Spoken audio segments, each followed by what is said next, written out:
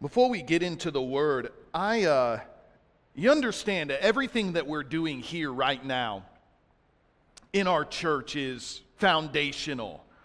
We're really big. My desire is we're establishing culture. We're establishing really right now what our church is going to be. Understand, we're going to form habits in this first year as a church that 10 years from now are still going to be our habits. And if we're not careful, we can have some bad habits. And if we're intentional, we can have some really, really good things going on. And so I wanted to share with you, I've got this big book. Some of you saw me walk up with this huge thing. This isn't a Bible. I'd like to have a Bible this big, make me feel more spiritual. But you understand, this is an old newspaper actually, articles, and you understand, preachers used to share all the time from newspapers, and that's why they needed those big pulpits. Right? You ever seen those? You can go into a church and you can tell what kind of church, what kind of pastor is preaching just based on the pulpit that they have. The bigger the pulpit, the longer you're probably going to listen to him preach. But I just wanted to share with you. So what this is this is a newspaper from 1906. There was a mighty move of God that we today have come to call the Azusa Street Revival. How many of you ever heard of the Azusa Street Revival? So it's a powerful move. Now, let me just ask you, how many of you have come from a spirit-filled background, meaning you grew up or you spent time in either an Assembly of God, a Foursquare, a Pentecostal, United Pentecostal, Apostolic, a spirit-filled, maybe a non-denominational church? How many of you grew up in a church like that, even if it was KC? Okay? Most of you, well over half of this room. Let us know online. Did you grow up in a spirit-filled church? Did you know, if you are a part of any of those denominations that I named right there, that all started, the movement that your church was a part of started in Azusa Street. Prior to that, there were no spirit-filled denominations. We had the Protestant Reformation. You look at the early Methodists. Boy, it was powerful how God moved in that day. There was a lot of stuff that happened. There's powerful revivals all throughout history. Touch the Baptist church. Touch the, whatever. But this happened at a period of time. In 1906, racial segregation was at an all-time high, and God used a one-eyed black man in Los Angeles, California. My wife and I, we actually went for the 110-year anniversary in Azusa to go and be a part of the anniversary services, because there was a prophecy. This mighty outpouring of the Spirit happened. I'm going to read you some of the testimonies tonight. This mighty revival happened. God did incredible things, and it sparked virtually, I'm telling you, like half of the church today, and I'm talking globally, nearly half of the church would fall within the doctrinal category of what was birthed at 1906. So when you read about how in the last days God was going to pour out His Spirit on all flesh, how in the last days there was going to be this explosion of revival and Pentecost and this resurgence of miracles and the casting out of devils and the preaching of the word, I'm telling you, all of that sparked to life in 1906 in Azusa Street. Now, let me just read to you some of these, because again, I'm talking about how we're really laying some foundations for culture. And as I read to you some of these testimonies, wouldn't it be nice if some of this kind of stuff became normal for us? Now, let me just read to you. This is out of the September 1906 newspaper. It says this, many have laid aside their glasses and had eyesight perfectly restored. The deaf have had their hearing restored. These are first-hand accounts, by the way. A man was healed of asthma of 20 years standing. Many have been healed of heart trouble and lung trouble. Let me read this one. A little girl who walked with crutches and had tuberculosis of the bones as the doctors declared, was healed and dropped her crutches and began to skip around the yard. All over the city, God began setting homes on fire, coming down and melting and having sanctifying and baptizing with the Holy Ghost. There were reports that what God was doing in these meetings, He began to do in homes all across the city. Wouldn't you like to host revival even in your own house? Hallelujah. Many churches have been praying for Pentecost, and Pentecost has come. The question is now, will they accept it? God has answered in a way they did not look for. He came in a humble way, as of old, born in a manger. Oh my goodness, that will preach right there. You understand? Every time God has done something powerful, whether in the Bible or whether throughout history, you look, it always caused people to kind of, I don't know, furrow their brow, like, what is this? Why are people laughing? Why are people falling? Why are people crying? Why is he yelling so much? Why? You know, people have always raised question about anything that God was doing, because God always shows up in ways that we don't expect. And this is why, even as I'm praying, I'm like, God, here's the leader of this revival talking about how God came in ways that they did not expect. And God help us if we think that God's going to come in the exact same way, in a way that fits our comfort zone, in a way that we just, oh, well, this is my style of worship. You guys, God may completely turn some things upside down in our mindset. Well, I've never seen anything like that. I want God to do some new things in our midst.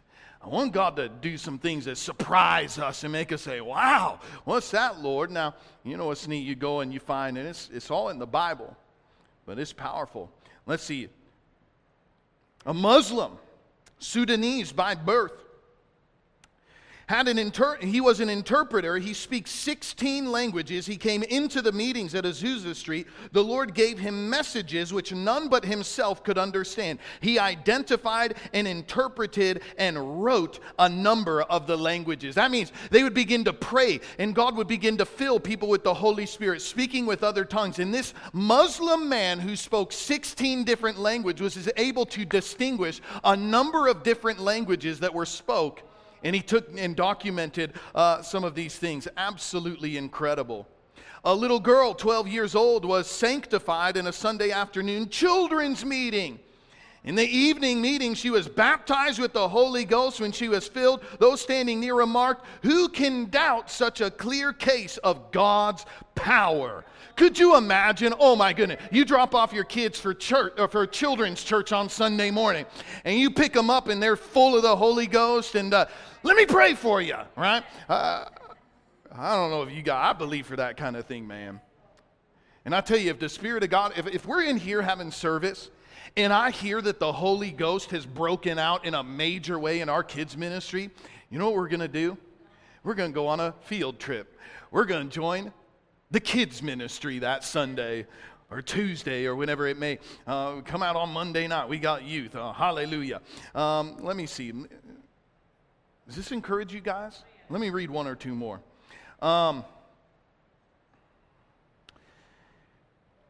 In about an hour and a half, a young man was converted, sanctified, and baptized with the Holy Ghost. He spoke with tongues. He also was healed from consumption. Now, I don't know exactly what that is, but it says when they visited the doctor, they pronounced that his lungs were sound. You understand, this is 115 years old. I don't know what. Does anybody know what consumption is? It's a lung thing, I guess.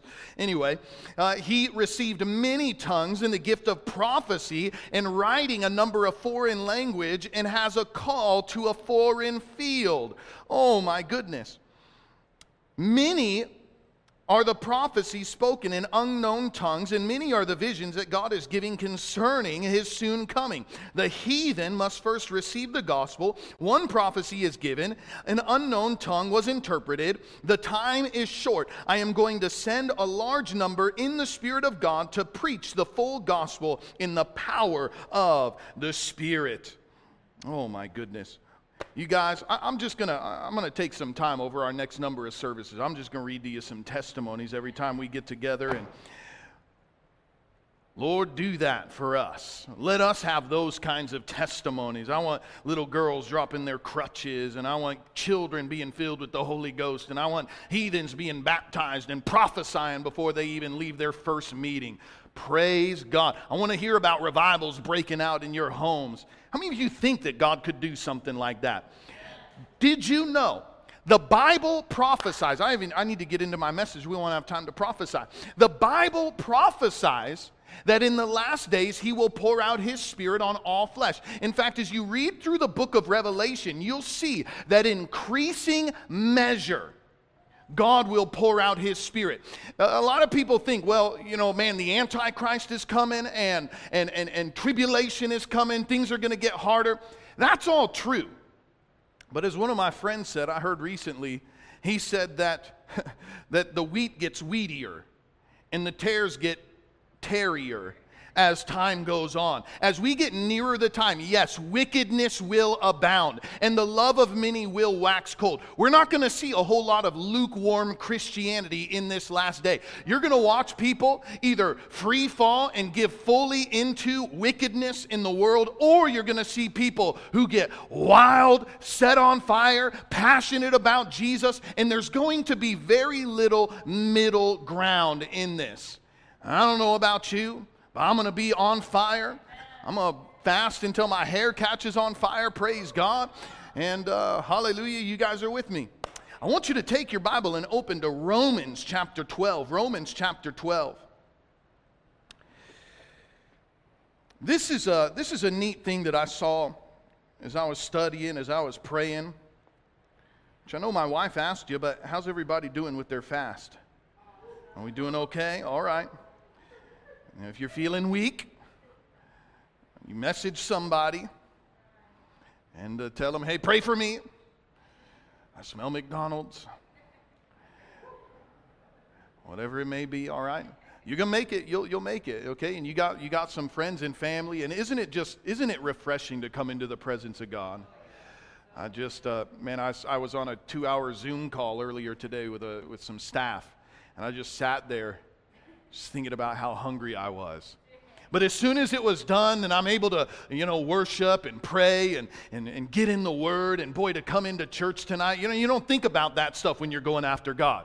If you're just sitting around, I'll just tell you, that's why some of you are going to struggle in your fast. If you're just sitting around, you're going to get hungry and you'll probably fail. Get up, pray, call somebody, text somebody, turn on some worship music, watch a sermon, do something to go after God. Romans 12, here we go. But let me just tell you one thing. God really laid this upon my heart. It's very important. I've been reading this book. In fact, a few of us decided we were going to read the same book together.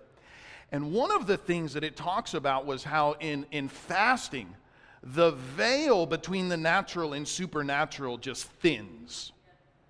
How many of you ever noticed that? You begin to fast and it's like all of a sudden, your sensitivity just becomes higher. This is where we need to be real intentional. Because if the veil is thin, I believe, I can't prove this, this is my theory, but I believe what you feed on, what you fill yourself with will have an even greater effect in your life, whether you're feeding on the Word of God, the things of the Spirit, or whether you are feeding on the things of the world. It's going to be you're going to completely derail yourself if you enter into this time of fasting and yet you have periodic spurts of sin while you're fasting.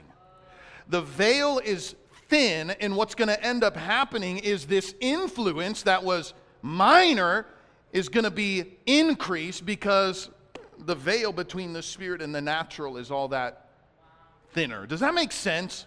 Be intentional, please, during this time as we're going after God, as we're fasting and praying. Be intentional. I'm gonna get in the Word. I'm gonna live right.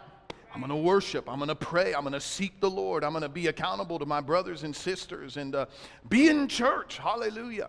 That's why we open this church all the time. Romans chapter 12. Are you there? Why don't you stand to your feet? Wow, it's already okay. I can do this fast. Here we go. Romans chapter 12. In verse 1, I beseech you, therefore, brethren, by the mercies of God, present your bodies a living sacrifice, holy, acceptable to God. This is your reasonable service. Do not be conformed to the world, but be transformed by the renewing of your mind, that you may be able to prove what is the good and acceptable and perfect will of God. Verse 3, for I say, though through the grace given to me, to everyone who is among you, not to think of himself more highly than he ought to think, but to think soberly, as God has dealt to each one a measure of faith. We have many members in the body, but all the members do not have the same function. We, being many members, are one body in Christ. Individually, we are members of one another. Having gifts that differ according to the grace that is given us, let us use them. If prophecy, let us prophesy in proportion to our faith. If ministry, let us use it in our ministering. He who teaches in teaching, he who exhorts in exhortation, he who gives with liberality, he who leads with diligence, he who shows mercy with cheerfulness. Lord, I just ask you to speak to us through your word tonight. Open our hearts to receive what your Spirit is speaking this evening. In Jesus' name I pray. Amen. Amen. You may be seated. I want to point out something. We really focus on these Tuesday nights and kind of really honing the gifts of the Spirit, especially prophecy. And this is one of two places that you'll see in the Bible, Romans chapter 12, and then 1 Corinthians chapter 12 and 14, where it deals a lot with the gifts of the Spirit. And so what you'll notice here is, how many understand? You are a triune being. Well, what in the world does that mean, Pastor Jacob? You understand that we have a triune God? That means that he's three in one. He's the Father, he's the Son, and he's the Holy Spirit, right? He's three, but he's one. That's the concept of the Trinity. We believe in the Trinity. You also are a triune being. Did you know that? You have a soul. You know what your soul is? That's your mind.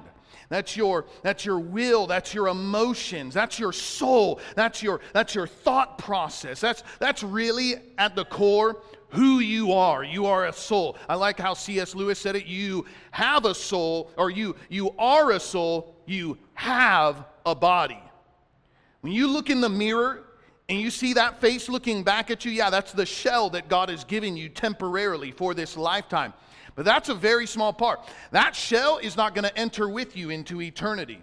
What's going to go into eternity is your soul and your redeemed spirit, and you're going to receive a glorified new body. I just gave you the three parts. You're triune. You have a soul. Everybody say soul. Soul.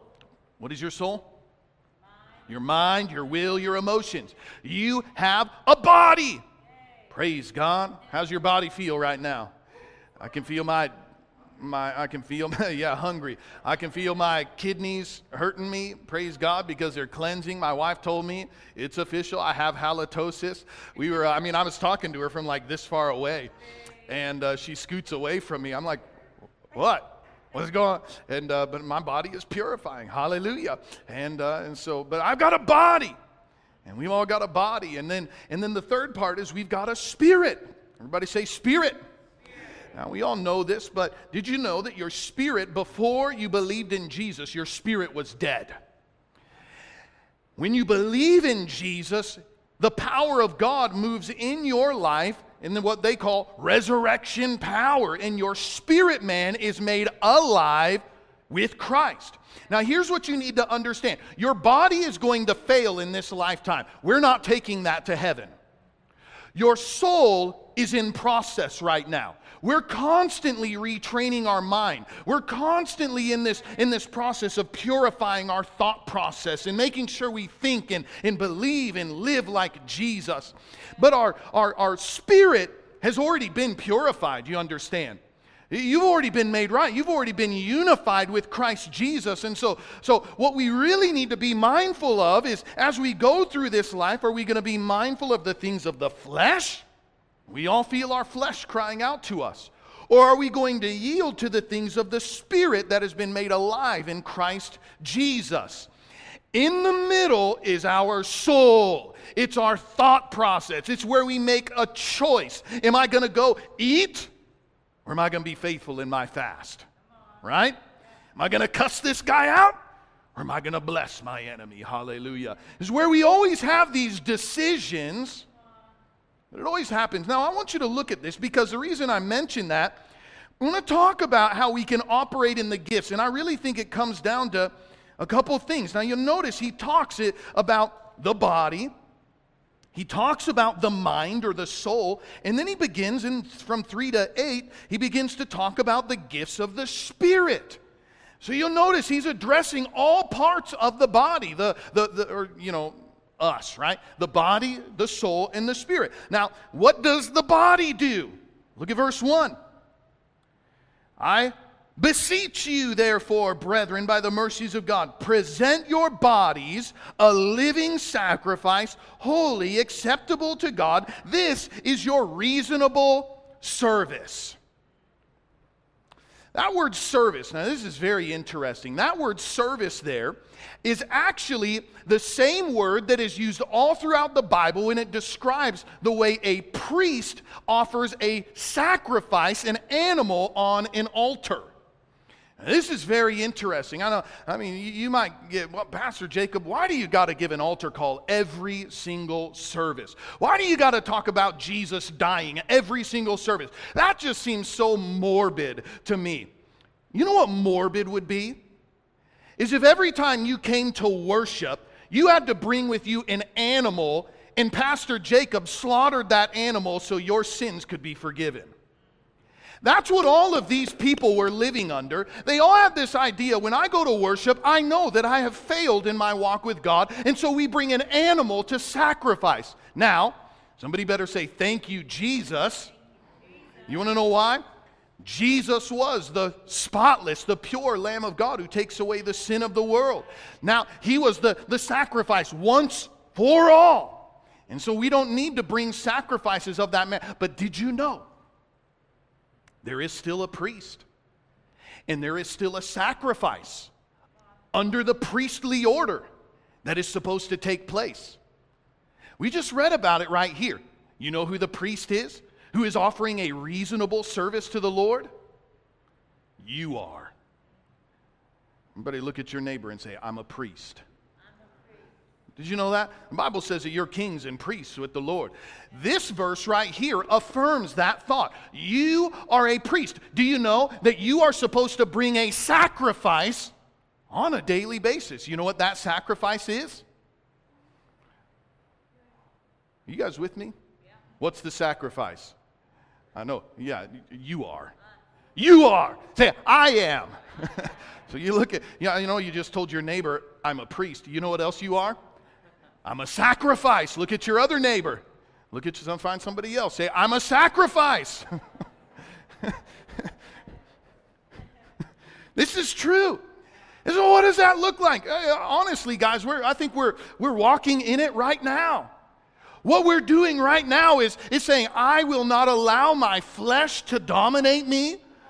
No, I'm more serious about the Lord than I am about feeding myself. Every day, we are to die to ourselves. Every day, there is this crucifixion of the flesh. It's a reasonable, I like what he says, this is your reasonable service. You know what that means? This is common sense. It makes sense that if Jesus died for you, isn't it only fair that we be willing to give our life for him? He died for us so that we would not spend eternity separated from. So doesn't it make sense that we give this small portion of our lives? And I don't know, our life seems long, but boy, I'll tell you, talk to some gray heads in the house. Life goes by real quickly. I can't believe oh my goodness, I'm going to be turning 35 this year.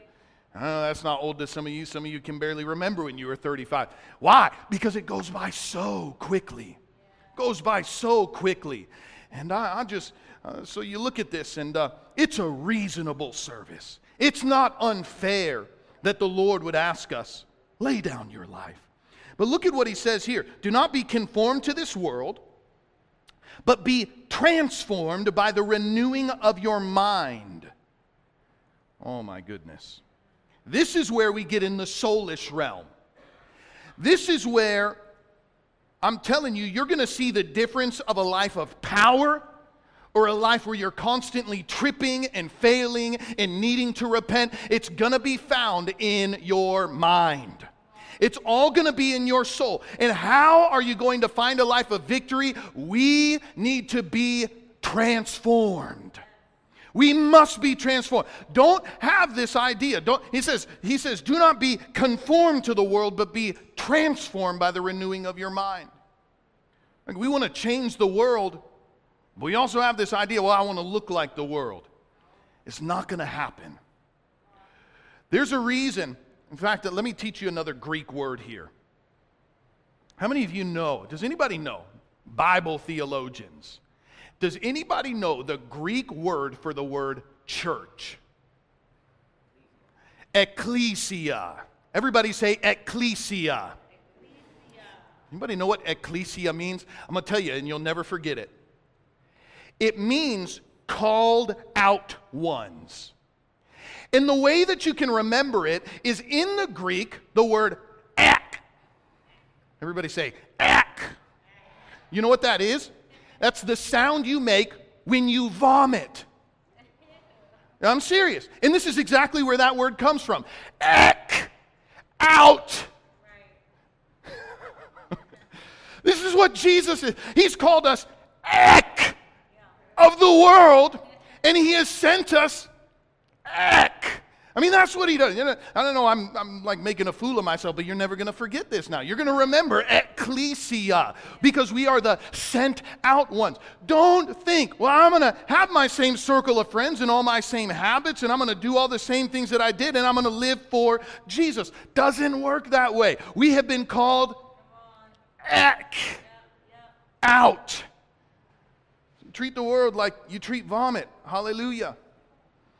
And there, the Bible even gives that picture of the backslider, like a pig returning, or no, a dog rather, returning to its own vomit, and a pig returning to its slop. Don't do that. That's disgusting. Okay?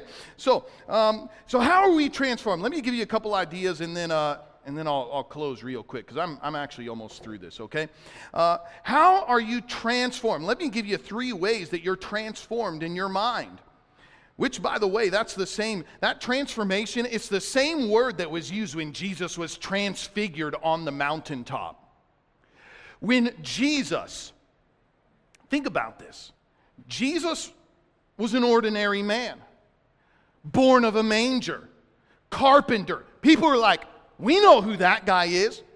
But he would have these moments of incredible demonstration of power, where the fullness of the Godhead bodily would be revealed in him, where he would speak to a sick person and they would be healed. He would see a demon-possessed person in a church service on the street and they would be set free. He would speak the word of God and people would marvel. He speaks as one having authority. Who in the world is this? There were these moments where we would see a regular carpenter. We know him. He's our neighbor. But he would have these moments of divine revelation. And Peter, James, and John got to see it in full display when he was transfigured on the mountain before him. Now here's what's incredible. We have been called, do not be conformed to the world. What are we supposed to do? We are to be transfigured. We are to be metamorphosis. We are supposed to be transformed into who Jesus is. I'm telling you guys, why would you want to look like the world when you can have these moments of divine, explosive, dunamis power being released through you? I mean, I'll tell you, I'm a normal guy. There's nothing special or powerful about me. But I tell you, Sunday night, we saw these moments where people would come down to this altar, and I just barely lay my hand on them, and bam, under the power of God. Well, what in the world is that? It has nothing to do with me. But it's a divine manifestation of the power of God. And that's not just for preachers. That's for you. Fathers in your home can lay hands on your kids and you can see them filled with the Holy Ghost. Mothers should be prophesying over their kids and speaking destiny and purpose. I'm telling you, kids, you can be intercessors. You can go cast out devils at school. If they ever let you go back to school. I'll just tell you, man, there's these, I don't understand why anybody would want to conform to the world when our option is being transformed into the image of God. You want to know how you're transformed? Let me give you 3 ways, super quick, and I'm done, okay? Colossians 1:28. Paul said, Him, Jesus, we preach, warning every man in teaching, every man in wisdom, that we may present man perfect in Christ Jesus. You want to know how you are perfected? One of the ways? Preaching. Everybody say preaching. This is why Paul, he said, I preach and I teach because I want to present you to Jesus, a perfect man or woman, right? A man, a woman, right? No. Okay, that was dumb. So, did you guys hear that? That's so stupid. We really need to pray for our government. I'm just telling you. I don't know how that lady got back in office. Anyway, praise God. But we preach. This is why we preach, because there is a perfecting. I mean, how many of you have ever sat in a sermon and you have these moments where it's like, oh yeah, I need to work on that. Or these moments that stretch you and it's like, wow, I could see the power of God released on my family. This is exactly why we share this way. It's transforming our mind. I want to think like Jesus. I want to believe like Jesus. I want to live like Jesus. Colossians 3:10, it says, put on the new man who is renewed in the knowledge according to the image of him who created him. And then in verse 16, this is Colossians 3, it says, the word of Christ dwells in you richly in all wisdom, teaching, admonishing one another in psalms, hymns, spiritual songs, singing with grace in your hearts to the Lord. I'll read that first part again. The word of Christ dwells in you. You want to know the second way you're going to be transformed? You want to transform your mind? Read your Bible. Read your Bible. We're only 5 days into the new year. You can still start to read the Bible through a year. You just make up a couple days somewhere along the road, okay? You can still do this. Start to read your Bible. I don't have faith for that. I don't even believe you're reading those Azusa testimonies. I don't know how you're get in the Word. You want to stretch your faith? You want to begin to believe for the things? I mean, I'll tell you what, I'm so humbled when I read these early revivalists. You know how William Seymour, you want to know how he got his training and education? It was in a day where racial segregation was so intense. He went to Bible school where a man named Charles Parham, who they've now proven actually had ties to the Ku Klux Klan. He was one of the Bible teachers. Can you imagine going to school like that? But he was so hungry for the Word of God and for the teaching about the Spirit of God, he got permission to sit outside the classroom because black students were not allowed to come into the classroom with white students. So he sat outside the classroom, received the teaching of the Word of God from a racist man, no less, but he took it and he said, this is the Word of God. This is the preaching of the Word. And he took it and he received it as his own. He began to take those messages and preach it all across the nation. He get kicked out of churches. In fact, he showed up in Los Angeles, California, where he preached for an opening meeting. He showed up for the evening Sunday meeting. They locked the door. Wouldn't even let him come in. That's where he left. Went down to Bonnie Bray Street. We've been in that house. They began having prayer meetings, and he would teach and preach about the outpouring of the Holy Spirit and what God desired to do in the last days. I could spend all night talking about it. It gets me excited. It's the Word of God. Get in the Word. It will transform your life. And then the last thing is Philippians 4:8. Finally, brethren, whatever things are true, whatever things are noble, whatever are just, whatever is pure, whatever is lovely, whatever is good report, if there's any virtue, anything praiseworthy, meditate on these things. You want to know how you're going to transform your mind? Meditation. I know that word freaks some of you out. That's not a Buddhist thing. That's not a New Age thing. The Bible talked about meditation long before anybody else. Like you see Buddha teach about fasting. Well, that wasn't Buddha's idea. That was God's idea. Buddha didn't invent meditation. No, God did. You pick something pure and holy and righteous and you think on those things. I do this very often as I'm going to sleep. The last thing I do every night is I read my Bible. Why? Because I want the Word of God to be going through. Some of you fall asleep to TV. Be careful. Be careful. I mean, maybe you're watching Christian TV. That's fine. I'm not anti-TV. And we've shut off the TV for this period of fasting, but you be careful. I want the Word of God to be the last thing that's in my system, even as I'm going to sleep. Why? Because sometimes, I was reading Revelation last night, and guess what I dreamed about last night? I dreamed about Revelation. I saw freaky stuff. Revelation's freaky, man. Why? Because I'm meditating on it. I'm meditating on it. Well, you say you forgot the Spirit part. No. Here's the thing about the Spirit. The thing about the Spirit, so our body, we sacrifice. Our soul is being transformed, and it needs to be transformed. Our spirit has already been perfected. Here's what we need to do. We need to yield to the Spirit. And I'm telling you, if you can get your thought process right, spiritual gifts will come naturally. If you understand, I know who God is and I know what He's able to do according to the Word of God, it's going to change the things that you release. If you understand, I know who God is and now I know who I am. Wow, I'm a priest and I'm a king. I'm a healer. I'm gifted. I'm called. Yes, you are all of those things. And when you understand that, I tell you, it'll change the way you minister to people. I don't know if are you guys still with me tonight? I hope you're getting this. I know when I start screaming, you know, maybe I just, all right. Okay, well, it's 8:20. Let's take about the next 10 or 15 minutes. And if you need to get out, if you're dead set on 8:30, then that's fine, you can go. But I want to take some time and we're going to release some prophetic ministry. You know why? One of the things that's listed here, you can go through, I've got a lot more that I could say about this.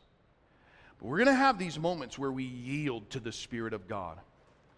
We just say, Lord, give me your thoughts and give me your ideas for this person that we're going to pray for. And we're going to ask the Lord to speak to us and give us ideas about an individual. And He's going to drop some things in you. And the Bible says, we just read the verse, in proportion to your faith, prophesy. You know what that means? That's a yielding moment right there. It's the same way when we were laying hands on ourselves earlier. Do you believe that you could lay hands on yourself and you get healed? Many of you did. Some of you might struggle with that. But as we're transformed, as we understand, wow, the Bible really does teach this. Wow, God really did do that for Minister Ryland. Wow, God could do that for me. That's the transformation process. Then you lay hands and you have faith. It's the same way with prophecy. It's the same way with prophecy. You prophesy in accordance to your faith. Do I really think God could speak to me a word that would encourage this person? If you believe it, then He'll use you. That seems too easy. It is that easy. It's called yielding to the Holy Spirit. Wow.